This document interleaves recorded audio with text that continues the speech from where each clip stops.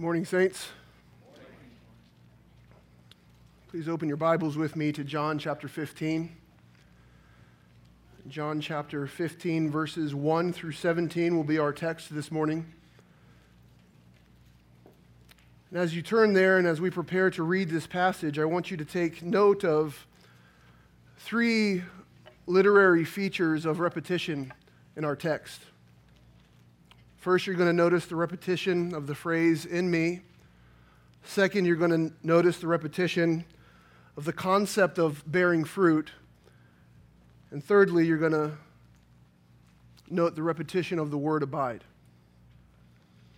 And these three features give us great insight really to the point of the passage. We will find that Christ is the realm in which fruit is born. We'll find that bearing fruit is the expectation of those who are in Christ. And we'll find that abiding in Christ is the means by which fruit is born. And so with that said, pay attention to those elements as we read the Word of God. I do now invite you to hear and receive the inspired and authoritative Word of the triune God. He is the only true God, and this is His Word.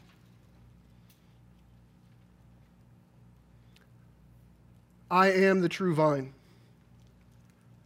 and my Father is the vine dresser. Every branch in me that does not bear fruit, He takes away, and every branch that does bear fruit, He prunes, that it may bear more fruit. Already you are clean because of the word that I have spoken to you. Abide in me, and I in you. As the branch cannot bear fruit by itself unless it abides in the vine, neither can you unless you abide in me. I am the vine. You are the branches. Whoever abides in me and I in him, he it is that bears much fruit. For apart from me, you can do nothing. If anyone does not abide in me, he is thrown away like a branch and withers.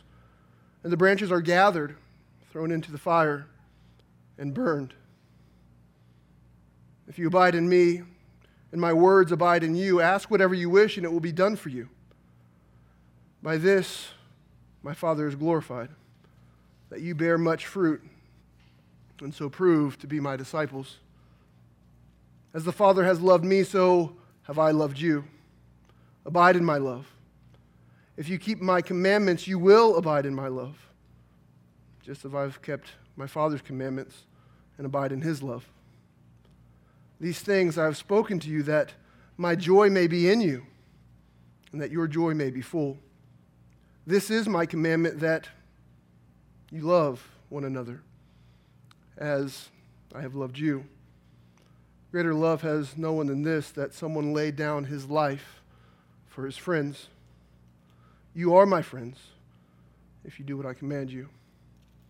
No longer do I call you servants, for the servant does not know what the master is doing. But I have called you friends, for all that I have heard from my Father I have made known to you. You did not choose me, but I chose you and appointed you that you should go and bear fruit, and that your fruit should abide. So that whatever you ask the Father in my name, He may give it to you. These things I command you, so that you will love one another. Let us pray. Lord, we now ask that you would please bless the preaching and hearing of your word this morning, to the extent that you would be glorified, and that we, your church, would be edified, and that others might be helped and benefited. All this through the ministry of your word and in the power of your Spirit, we ask. Amen. I've entitled this sermon, "In or Out." And as God would have it, Pastor Kevin stood in this pulpit and he asked us to consider this question: are you saved? Certainly one of the most important questions that we could ever ask ourselves. And I believe that this text will help us to rightly answer that question. And so let's get right to the text. In this text, we are going to see three aspects of abiding in Christ that prompt true disciples, those who have truly believed in the person and work of the Lord Jesus Christ, to bear fruit, to find joy, and to love one another. First, we're going to look at the environment of abiding in Christ and the emphasis on abiding in Christ. And lastly, the effect of abiding in Christ. And note that we have a disproportionate sermon this morning. We're going to spend the majority of our time in the first two verses. And so let us begin there with the environment of abiding in Christ. Jesus, before exhorting his disciples to abide in him, he employs the seventh formal I am statement. And this presents the conditions or the situation in which his disciples are to abide in him.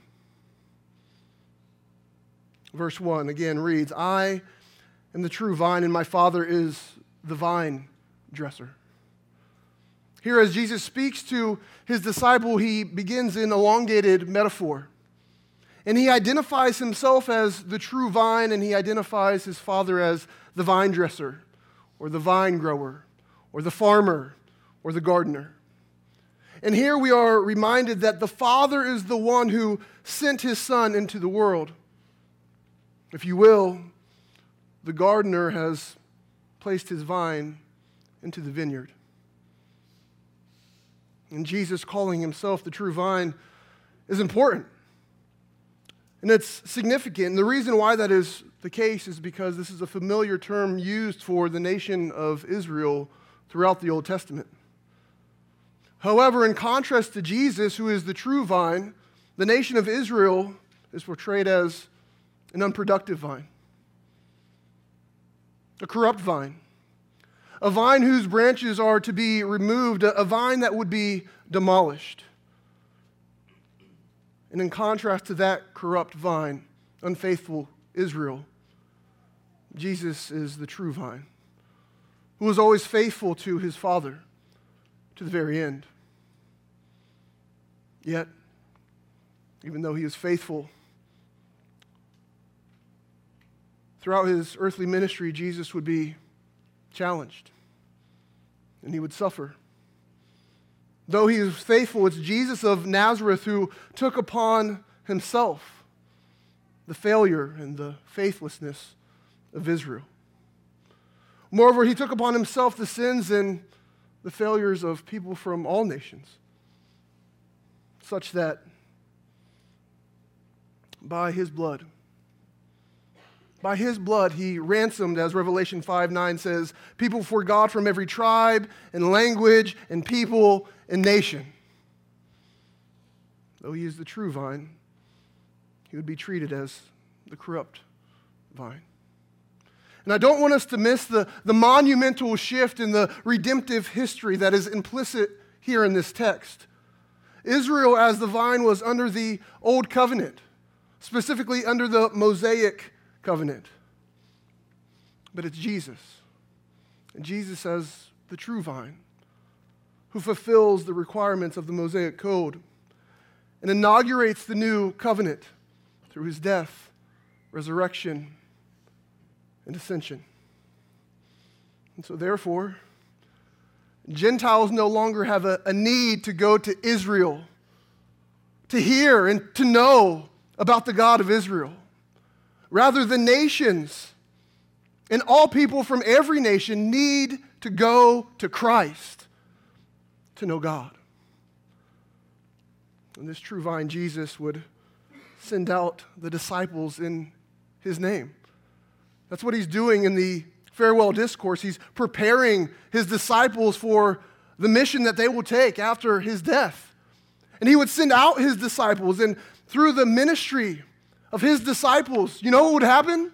They would proclaim Christ, and people from every nation would come to know God through the person and work of Christ. And here we are, nearly 2,000 years later, and it continues to be the same. That people proclaim the name of Christ, that he sends his disciples out into the nations, and that through the person and work of Christ, him being proclaimed, people come to know God through Christ. Jesus, as the true vine, became the only hope for the nation of Israel. He became the only hope for all nations, and that remains today. However, as I already mentioned, this true vine would be pierced for the transgressions of his people. And what I love about this metaphor is he's not surprised by that. His father's not surprised by that. Remember, it's God the Father who is depicted as the vine dresser, or the farmer, or the grower.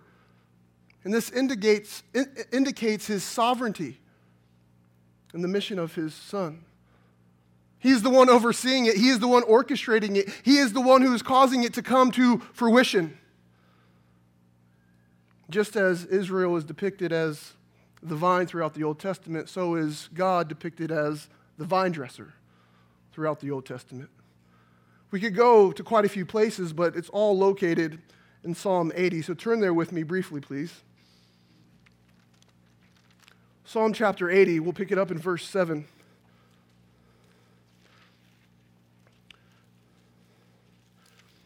And listen to the cry of the psalmist Asaph. Israel, as that corrupt vine, needs to be restored. And so the remnant, the faithful, would cry out such as this, verse 7, "Restore us, O God of hosts. Let your face shine that we may be saved. You brought a vine out of Egypt. You drove out the nations and planted it. You cleared the ground for it. It took deep root and filled the land. The mountains were covered with its shade, the mighty cedars with its branches. It sent out its branches to the sea and its shoots to the river, that is the river Euphrates. Why then have you broken down its walls, so that all who pass along the way pluck its fruit? The boar from the forest ravages it, and all that move in the field feed on it. Turn again, O God of hosts, look down from heaven and see. Have regard for this vine, the stalk of your right hand, planted, and for the son whom you made strong for yourself." It's the psalmist crying out on behalf of the nation of Israel, the vine that was taken out of Egypt and planted in the land and flourished for a time being until they turned away from their God to foreign gods. And so Jesus, as the true vine, succeeded where the nation of Israel failed. But we have to be careful with this because the remainder of the New Testament presents that there's still hope for the nation of Israel, particularly in Romans 9 through 11. And so Jesus' obedience to his Father as opposed to Israel's disobedience does not communicate that God's promises to the nations have ceased or that the nation of Israel's promises have been discontinued. Rather, this illustration is looking back at the history of Israel, not forward to the future hope of the nation. And this passage presents Jesus, as I've already said, as the only hope for the nation of Israel, as the only hope for any other nation, and as the only hope for any and every individual. He alone is the true vine. In union with this true vine is the means by which his Father becomes our Father. And so as we continue to consider the environment of abiding in Christ, I want us to see that verse 1 has two characters. It's the Father and the Son. The Father as the sovereign gardener, the Son as the choice vine, and we see a harmony of purpose between the Father and the Son in accomplishing the mission of redemption. In verse 1, the gardener is over the vine, but in verse 2, we're introduced to the branches in relation to the vine dresser and the true vine. In other words, after identifying the role of the Father and the role of the Son in the first verse of this metaphor, Jesus moves on to identify his disciples. Now, as we enter into verse 2, I want to let you know up front that we are entering into a major interpretational debate. Let's read verse 2. It reads, "Every branch in me that does not bear fruit, he takes away, and every branch that does bear fruit, he prunes, that it may bear more fruit." The debate is primarily concerning the identity of these branches. And so the question is this: do the branches depict true believers regardless if they are taken away or if they are pruned? That is, both branches in verse 2, they're true believers. Or do the branches, with two different destinations, represent two categories of disciples? Some who will be taken away due to a superficial connection to the vine, and others who will be pruned and thus thrive as a result of a vital connection with the vine. That's the question. So let's spend a few moments trying to rightly identify these branches. Let's begin with the first view. Those who argue that both the branch that is taken away and the branch that is pruned, those who argue that those branches are representative of true believers, make this argument on the basis of the prepositional phrase, "in me." What does Christ say in verse 2? Every branch in me.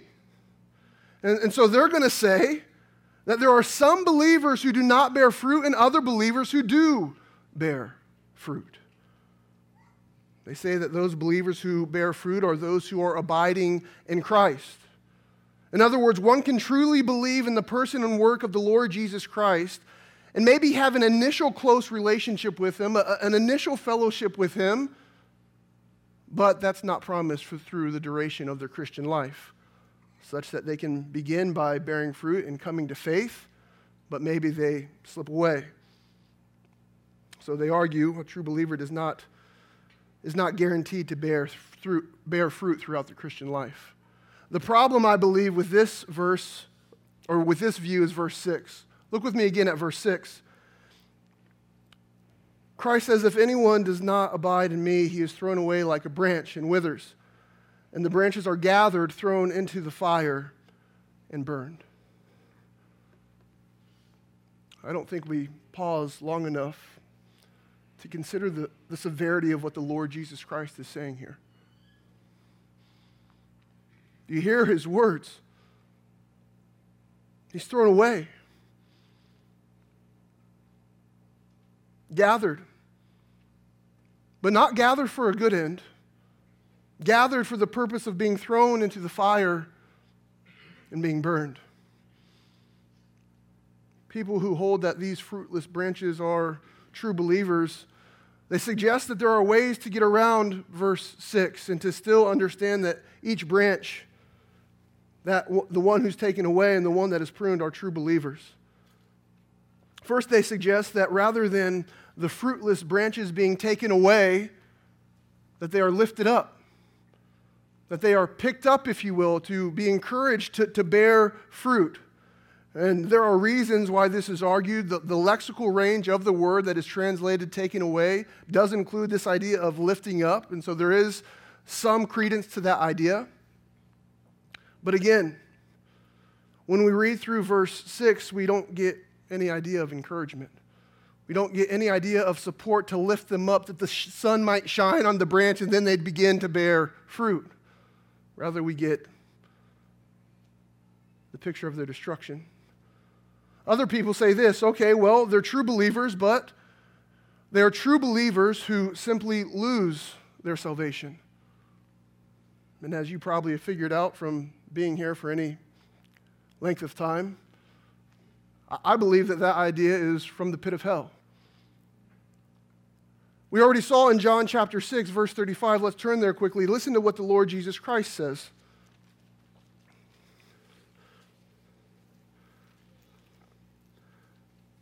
John chapter 6, verse 35, Jesus said to them, "I am the bread of life. Whoever comes to me shall not hunger, and whoever believes in me shall never thirst. But I said to you that you have seen me, and yet do not believe me. All that the Father gives me will come to me, and whoever comes to me I will never cast out. For I have come down from heaven not to do my own will, but the will of him who sent me. And this is the will of him who sent me, that I should lose nothing of all that he has given me, but raise it up on the last day. For this is the will of my Father, that everyone who looks on the Son and believes in him should have eternal life, and I will raise him up on the last day. Brothers and sisters, eternal life is eternal life. That if you have looked on the Son by the grace of God, you are secure. Praise the Lord. Jesus also says in chapter 10, look at verse 28 and 29.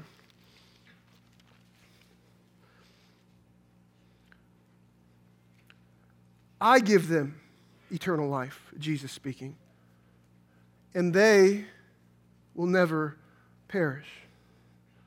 He's speaking of his sheep who hear his voice. And no one will snatch them out of my hand. My Father who has given them to me is greater than all, and no one is able to snatch them out of the Father's hand. So the idea that, they're true believers, but they just lose their salvation goes directly against what Jesus says earlier in the very same gospel. Well, there's another view.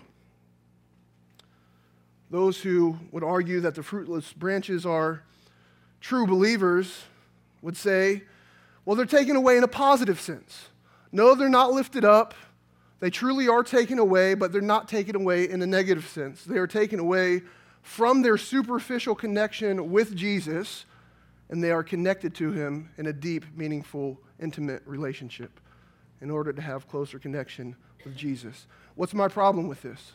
Verse 6, once again, we don't get this idea that there's at some point a reunification, if you will, but rather we have the idea of destruction. And lastly, for those who argue that the fruitless branches are taken away, but they're still believers, they're going to say they're taken away in the sense that they receive discipline from God by loss of reward and possibly even death. But again, I have problems reconciling that with verse 6. The branch is thrown away. It's not united with Christ in heaven. There's no indication of that in the text whatsoever. And so for clarity's sake, I think that this view, the idea that the fruitless branches are true believers, I think it's wrong. I think it's incorrect. And I think there's a better way to interpret and identify these branches in verse 2 on the basis of the context of the Gospel of John and the rest of Scripture. And so let me explain. I want to argue that the fruitless branch is not a true believer, and that the fruitful branch that is pruned is a true believer. In other words, there are two kinds of disciples that are depicted in verse 2. The fruitless branches are those who have an association with Jesus. Yes, they're associated with Jesus, but they're not true believers in Jesus. Well, the fruitful branches have a vital union with Jesus such that they bear fruit. And so, the idea is that for the Father to remove every branch in Jesus that does not bear fruit, that means that fruitless branches are severed from their superficial connection with Christ. In other words, they're seen for what they truly are. That's the idea, and they're dealt with accordingly. Why do I think this view is correct? Well, first, it best fits the context and the theme of superficial disciples in John's gospel. As we've worked our way through the Gospel of John, we've seen over and over and over again that there are some disciples who are superficial, that they come to Jesus for the wrong reasons, or they want something from Jesus, but they don't want to follow Jesus, truly lay down their lives and follow him. We saw this in chapter 2, verses 23 through 25. Jesus does not entrust himself to the people because he knows what is in man. We saw this in chapter 6, verse 14, and again in chapter 6, verses 60 through 66. They want Jesus because why? He fed 5,000 people. We're going to follow him so we can get the bread. We saw this in chapter 8, verses 30 and 31, and verses 30 through 46. They say they believe Jesus, but Jesus will end up calling them what? Not sons of God, but sons of Satan. And so I think we see that this is a reality in the Gospel of John, that there are some disciples who have an association with Jesus, but at some point, they fall away. Second, verse 6 says that the fruitless branches will be cast out or thrown away. And in the Greek, it's interesting. It's balo echo in the Greek. But Jesus says that those who come to him would certainly not be cast out, ekbalo echo.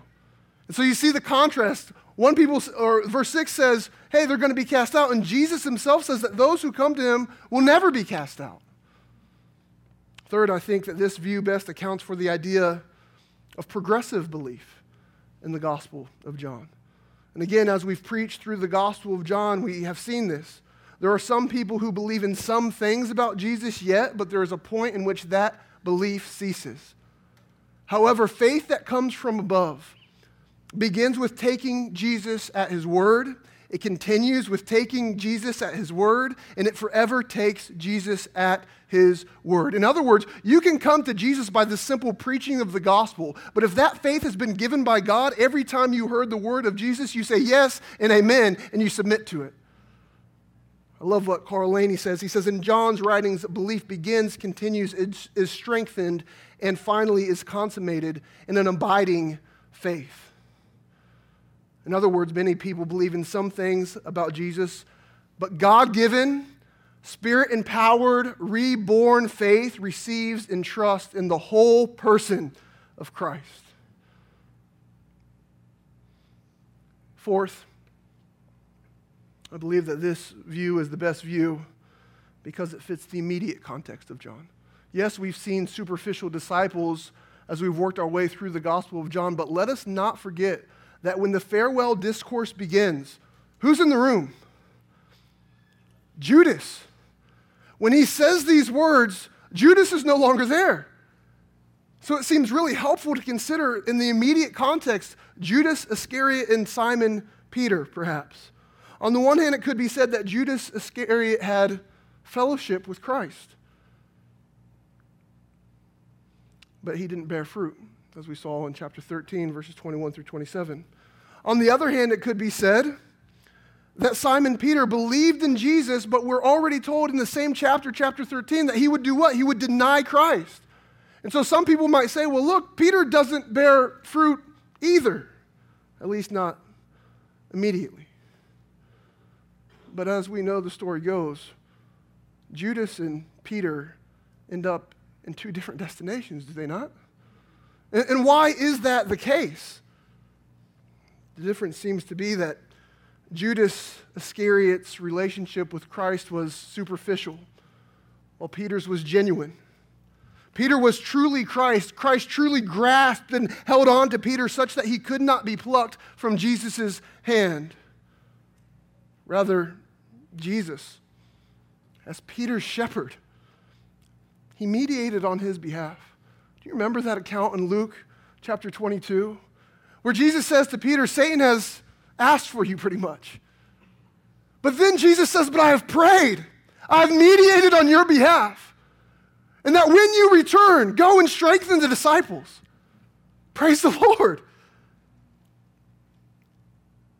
And that mediation that Christ does for Peter, it guarantees that Peter would bear fruit.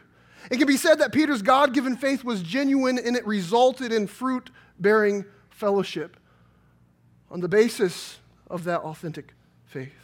Yes, despite Peter's significant yet temporary failure, he was connected to the vine in such a way that he would certainly bear fruit.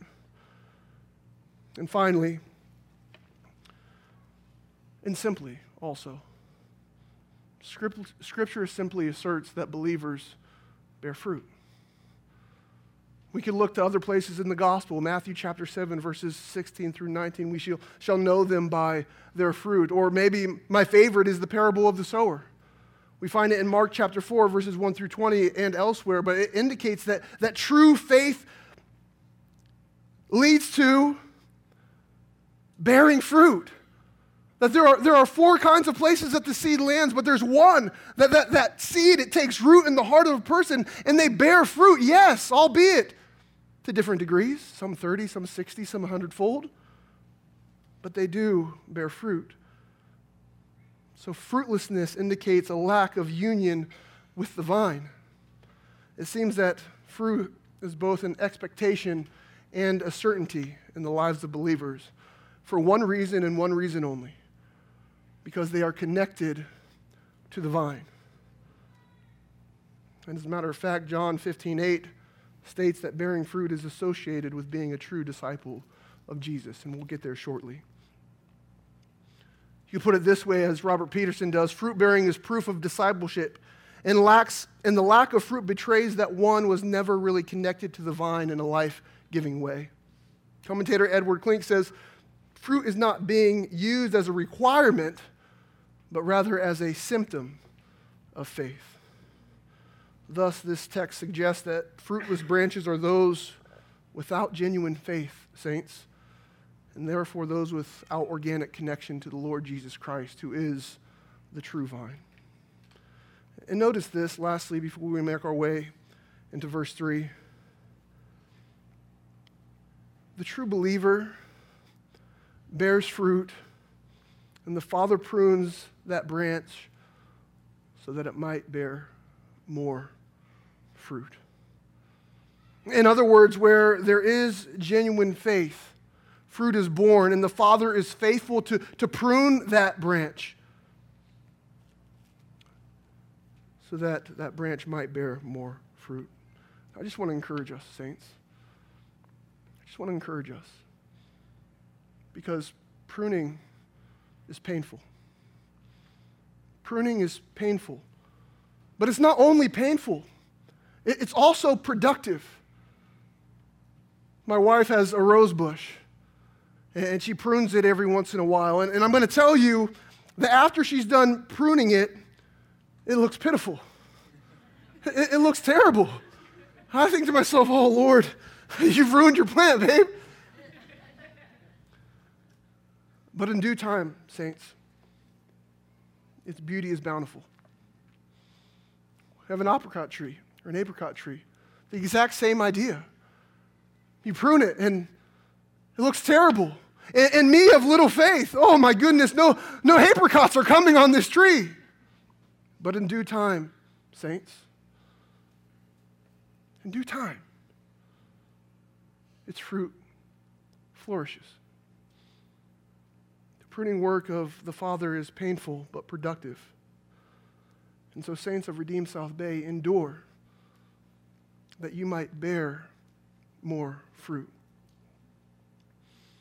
This is the environment of abiding in Christ. Why would I spend so much time in these two verses when I have another 15 verses to cover? It's a fair question. But if you don't understand the environment of abiding in Christ, then you cannot grasp the emphasis on abiding in Christ and the effect of abiding in Christ. So let us turn now to the emphasis on abiding in Christ in verses 3 through 10. In John's gospel, you have the word meno, which is translated abide here in the ESV. You have it 40 times in the Gospel of John. But 10 of those 40 occurrences are in John chapter 15, verses 4 through 10. We have an additional occurrence in verse 16. And the concentration of the term abide is the largest concentration anywhere in Scripture. And this emphatically displays the importance of it in our text. However, before we are bombarded with abide bombs, we do have verse 3 before us. Look at what the Lord Jesus Christ says to his disciples. He says, already you are clean because of the word that I have spoken to you. Already you are clean because of the word that I have spoken to you. Again, remember, Judas Iscariot is gone. He is no longer with them. And now Jesus looks intently into the eyes of these 11 disciples whom he has chosen, and he assures them that they are already clean. And it's as a result of the word that Jesus had spoken to them. Before the commands to abide in verses 4 through 10, there is a prerequisite. requisite. And these disciples need to know that they have been cleansed. Jesus, remember, has already washed the disciples' feet. And in chapter 13, verses 10 and 11, he says, "The one who has bathed does not need to wash except for his feet, but is completely clean. And you are clean, but not every one of you." For he knew who was going to betray him. That was why he said, "Not all of you are clean." That person having left, now Jesus assures and comforts his disciples that they are truly his disciples. Before you can abide in Christ, you must be cleansed by Christ. And before we can proceed in the text, you need to consider if indeed you have been cleansed by Christ. Paul would put it this way in Titus chapter 3, verses 4 through 6. He says, "When the goodness and loving kindness of God our Savior appeared, He saved us." He saved us. Not because of works done by us in righteousness. No. That's not what saves us. But according to His own mercy, listen, by the washing of regeneration and renewal of the Spirit, whom He poured out on us richly. Through whom? Through Jesus Christ, our Savior. You see, Jesus tells His disciples that they are already clean because of the word that He has spoken to them. And part of His word to them was that He was going to the Father by means of the cross, but that He would not leave them. As a matter of fact, that He would rise from the grave and appear to them, and that He would ascend into heaven and He would give them of His Spirit. The immediate disciples are cleansed by His word. And so are all true disciples of the Lord Jesus Christ. Jesus prays what? Sanctify them in the truth. Your word is truth. And yes, He's talking about His immediate disciples, those 11 in that moment. But just a few verses later, what does He say? John chapter 17. He says, "I do not ask for these only, but also for those who will believe in me through their word." Verse 20. He also prays for us, saints. He cleanses all of His disciples by the truth of His word. And we receive His word by grace through faith in Christ Jesus alone. And then we get the command, abide. You are cleansed, and now abide. And so therefore, what we have in verses 10 through 11, the disciples are exhorted to persist in the present reality of the relationship with an identity in Christ.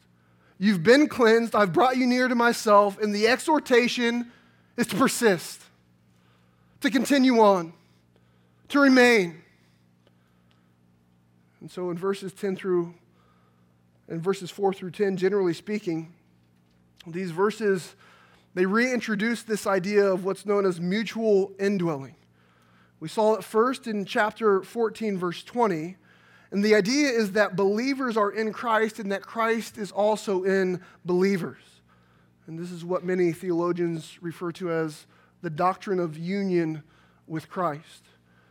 And perhaps Paul puts it most easily for us to grasp. He simply says this in Galatians chapter 2, verse 20. He says, "I have been crucified with Christ." What concept? I've died.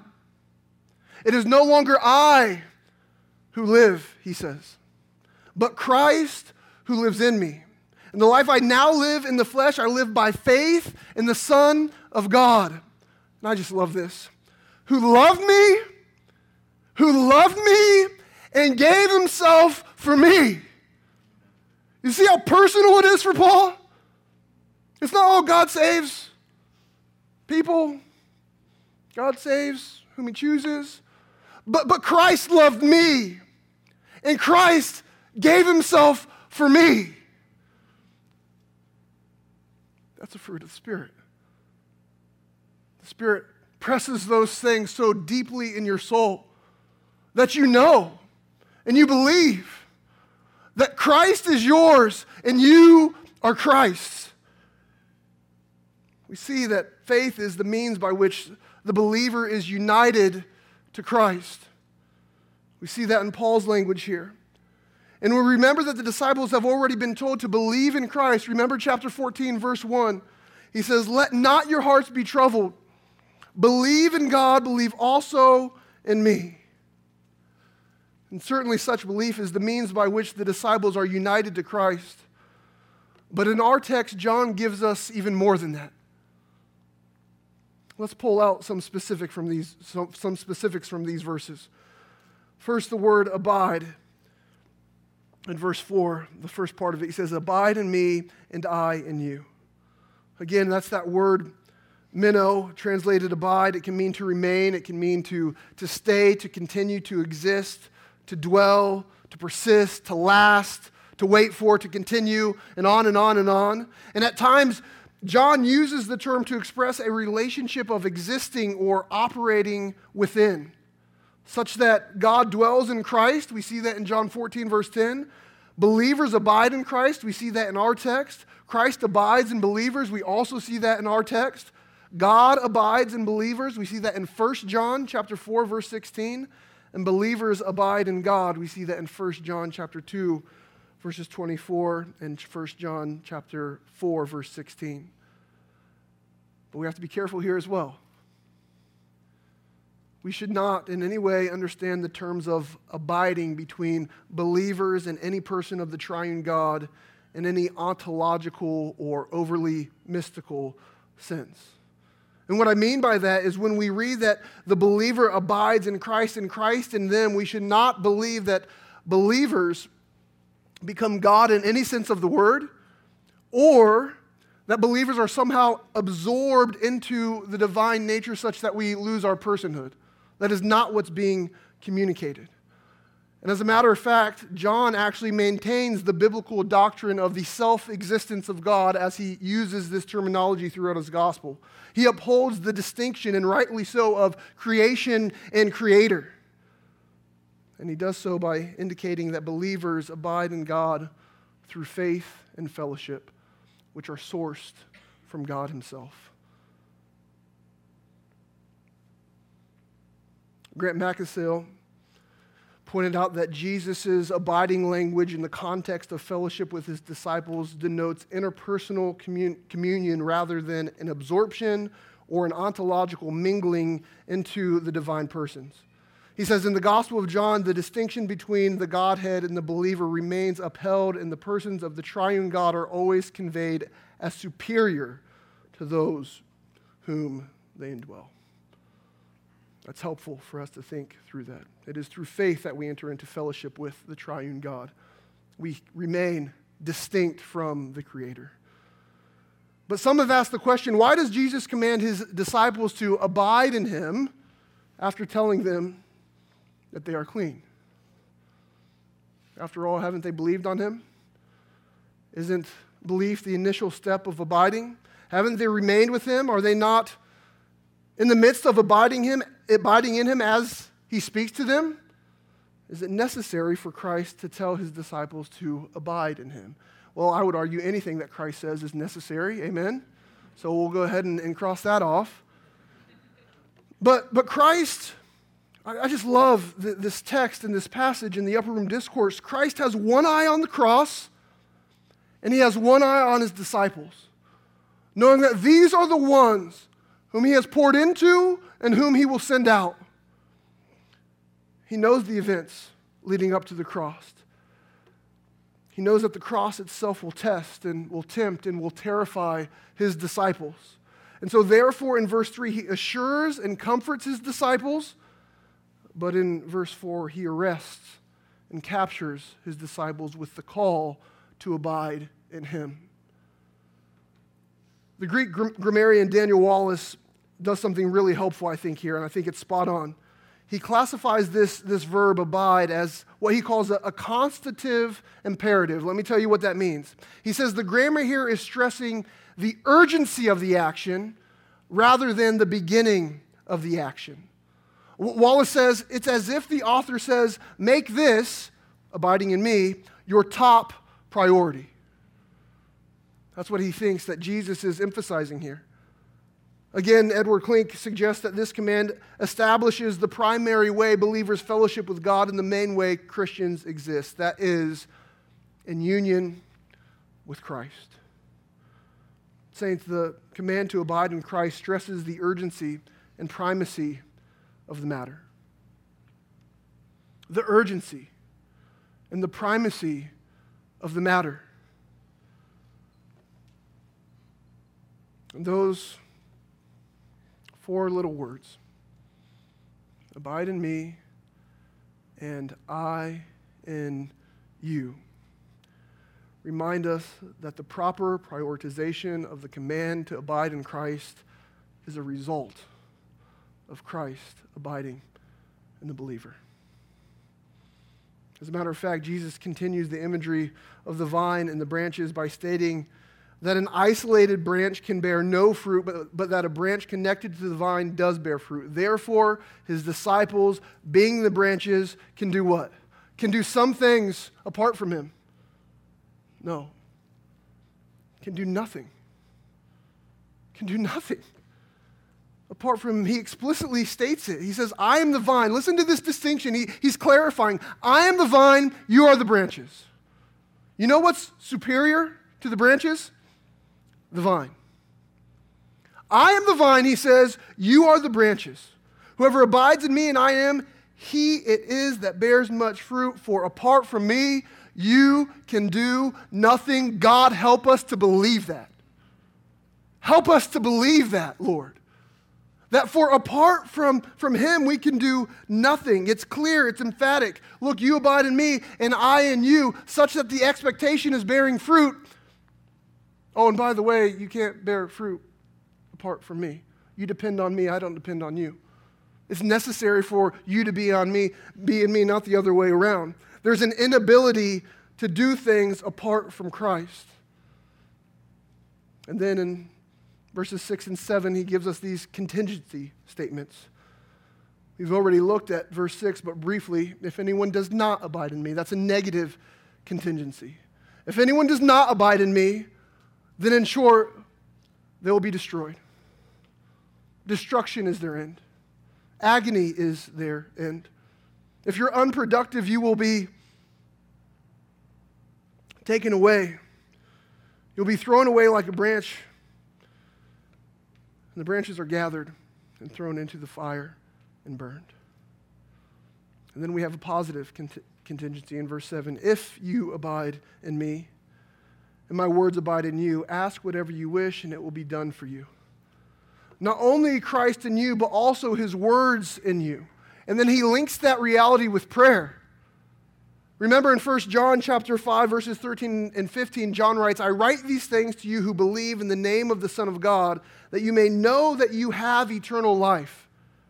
And this is the confidence that we have toward him, that if we ask anything according to his will, he will hear us.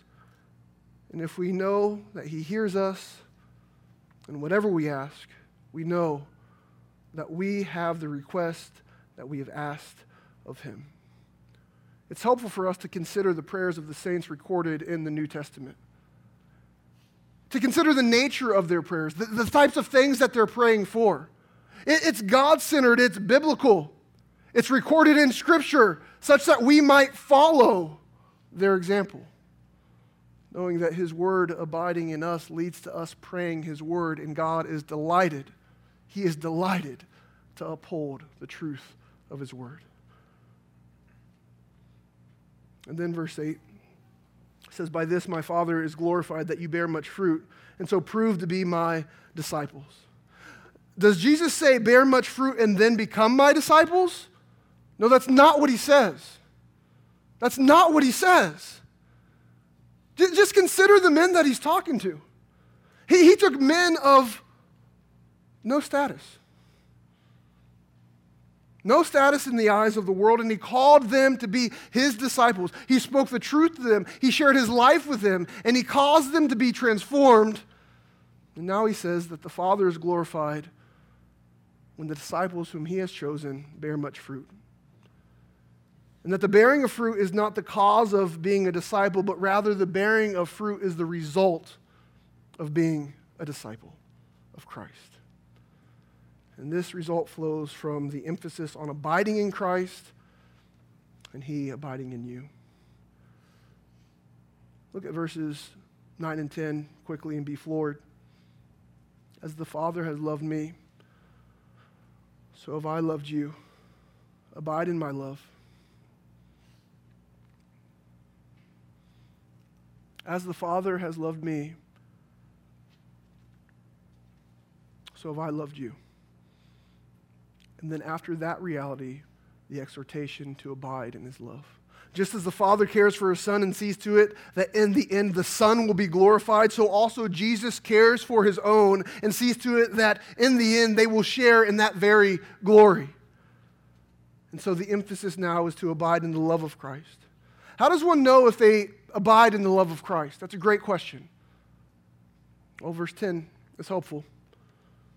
If you keep my commandments, you will abide in my love, just as I have kept my Father's commandments and abide in his love. Another contingency statement. And remember in verse 15 of chapter 14, if you love me, you will keep my commandments. So we have Jesus both providing the example and the enablement for obedience. Jesus says, look, I followed my Father. I've submitted to his commands. You go and do likewise. We have the example in verse 10 and the enablement in verse 5. For apart from him, we can do nothing. Beloved, there is both an expectation. Hear me now. There's both an expectation and a responsibility for us to bear fruit. For true disciples to abide in Christ means that they are bearing fruit. Let's quickly turn to our last point, the effect of abiding in Christ. We've seen the environment, we've seen the emphasis. Well, what's the result? And in reality, we have already entered into the effect or the result of abiding in Christ to some extent. It could be argued that abiding in Christ results in effectual prayer. We saw that in verse 7. It could certainly be said that the general effect of abiding in Christ is the bearing of fruit. That's been the emphasis. And that might even be defined as simply keeping and obeying his commandments. So we've witnessed that. But in verses 11 through 17, there are two specific effects that I want to highlight. One is joy, and the other is love for one another. Look at verse 11. Jesus says, these things I have spoken to you that my joy may be in you and that your joy may be full. These things referring back to certainly at least the beginning of chapter 15. And these things that Jesus had spoken and the realities therein should result in the exudation of joy from the disciples. Yes, I'm going to the cross, but I'm coming back, so abide and rejoice. Yes, I'm going to the cross, but the Spirit will come after I am physically absent, so do what? So abide and rejoice. Yes, I'm going to the cross, but in so doing, I am paying the penalty for your sin. I am completing the work of redemption. I am taking the path to my exaltation, to the glory of God, and I am securing your eternal hope. So do what, saints? So abide and rejoice. The word of truth from Jesus our Lord about the union with him is the way to joy, even in the midst of difficult circumstances. One aspect is joy, the other is love for one another. Verses 12 through 17 read, this is my commandment, that you love one another as I have loved you. Greater love has no one than this, that someone lay down his life for his friends. You are my friends if you do what I command you. No longer do I call you servants, for the servant does not know what his master is doing, but I have called you friends. For all that I have heard from my Father I have made known to you. You did not choose me, but I chose and appointed you that you should go and bear fruit, and that your fruit should abide. So whatever you ask the Father in my name, he may give it to you. These things I command to you, so that you will love one another. Notice the bracket, verse 12 and verse 17. Love one another. That's the bracket. And everything therein is describing or helping us to understand in what manner, on what basis they are to love one another. As the Father loved Christ, Christ loved his disciples, and he tells them then, therefore, love one another. The love is rooted in the love of Christ itself. And then he moves on to this great statement that greater love has no one than this, that someone laid down his life for his friends. Which he will do. Which he will do. The word translated for there is huper in the Greek, and it's the idea that someone would lay down their lives on behalf of, or in the place of, or in the stead of their friends. And that's exactly what the Lord Jesus Christ did in our stead, in our place, on our behalf, those of us who abide in him by his grace.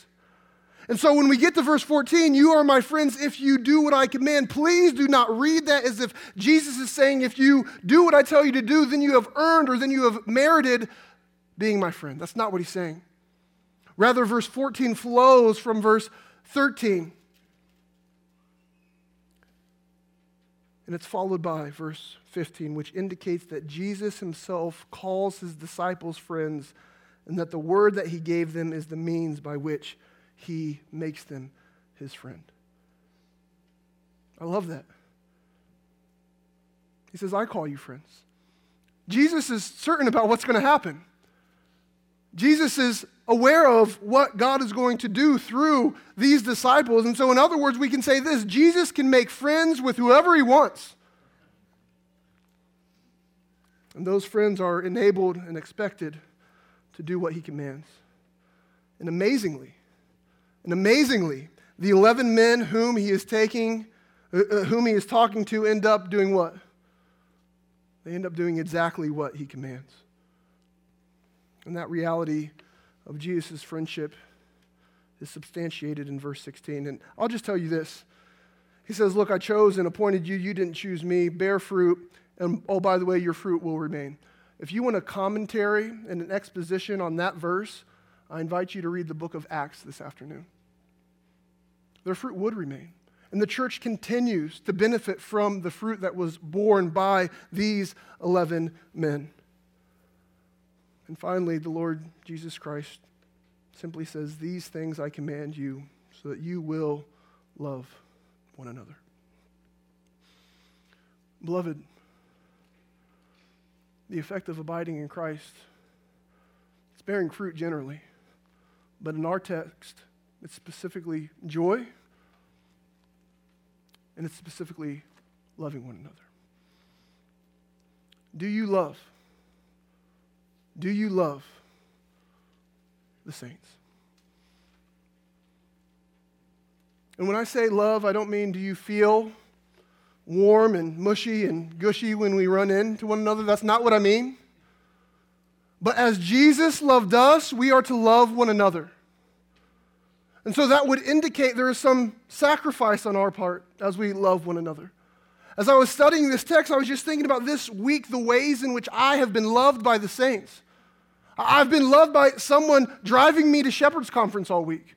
I've been loved by going to Shepherd's Conference this week. I was loved by a brother who rebuked me this week. I was loved by a brother who asked me hard questions this week. I was loved by a brother who encouraged me this week. I was loved by my wife as she cared for my children as I was away at the conference all week. There are so many ways in which the saints are to love one another. It doesn't always look grand. It doesn't always look grandiose. But do you love the saints in the way that Christ has loved you? Namely, sacrificially. The environment of abiding in Christ, saints, it's God-centered. He is the true vine. His Father is the vine dresser. Every branch that bears fruit in him, the Father prunes, that we might bear more fruit. You have to understand the environment if you're going to take the challenge to rightly prioritize abiding in Christ. And that would be simply what I beg and plead on behalf of this congregation before the Lord, is that I myself and we as a congregation would prioritize, saints, rightly prioritize abiding in Christ. That there would be some sense of urgency, that we would wake up knowing that we are living for Christ because he died for us, and that by God's grace and the power of the Spirit we would see that effect of abiding in Christ. That we would see the results of abiding in Christ ever increasingly until he calls us home or until we see him face to face when he returns. Let us pray. Lord, help us. Help us, oh God,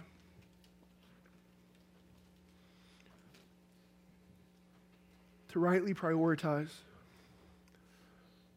abiding in Christ.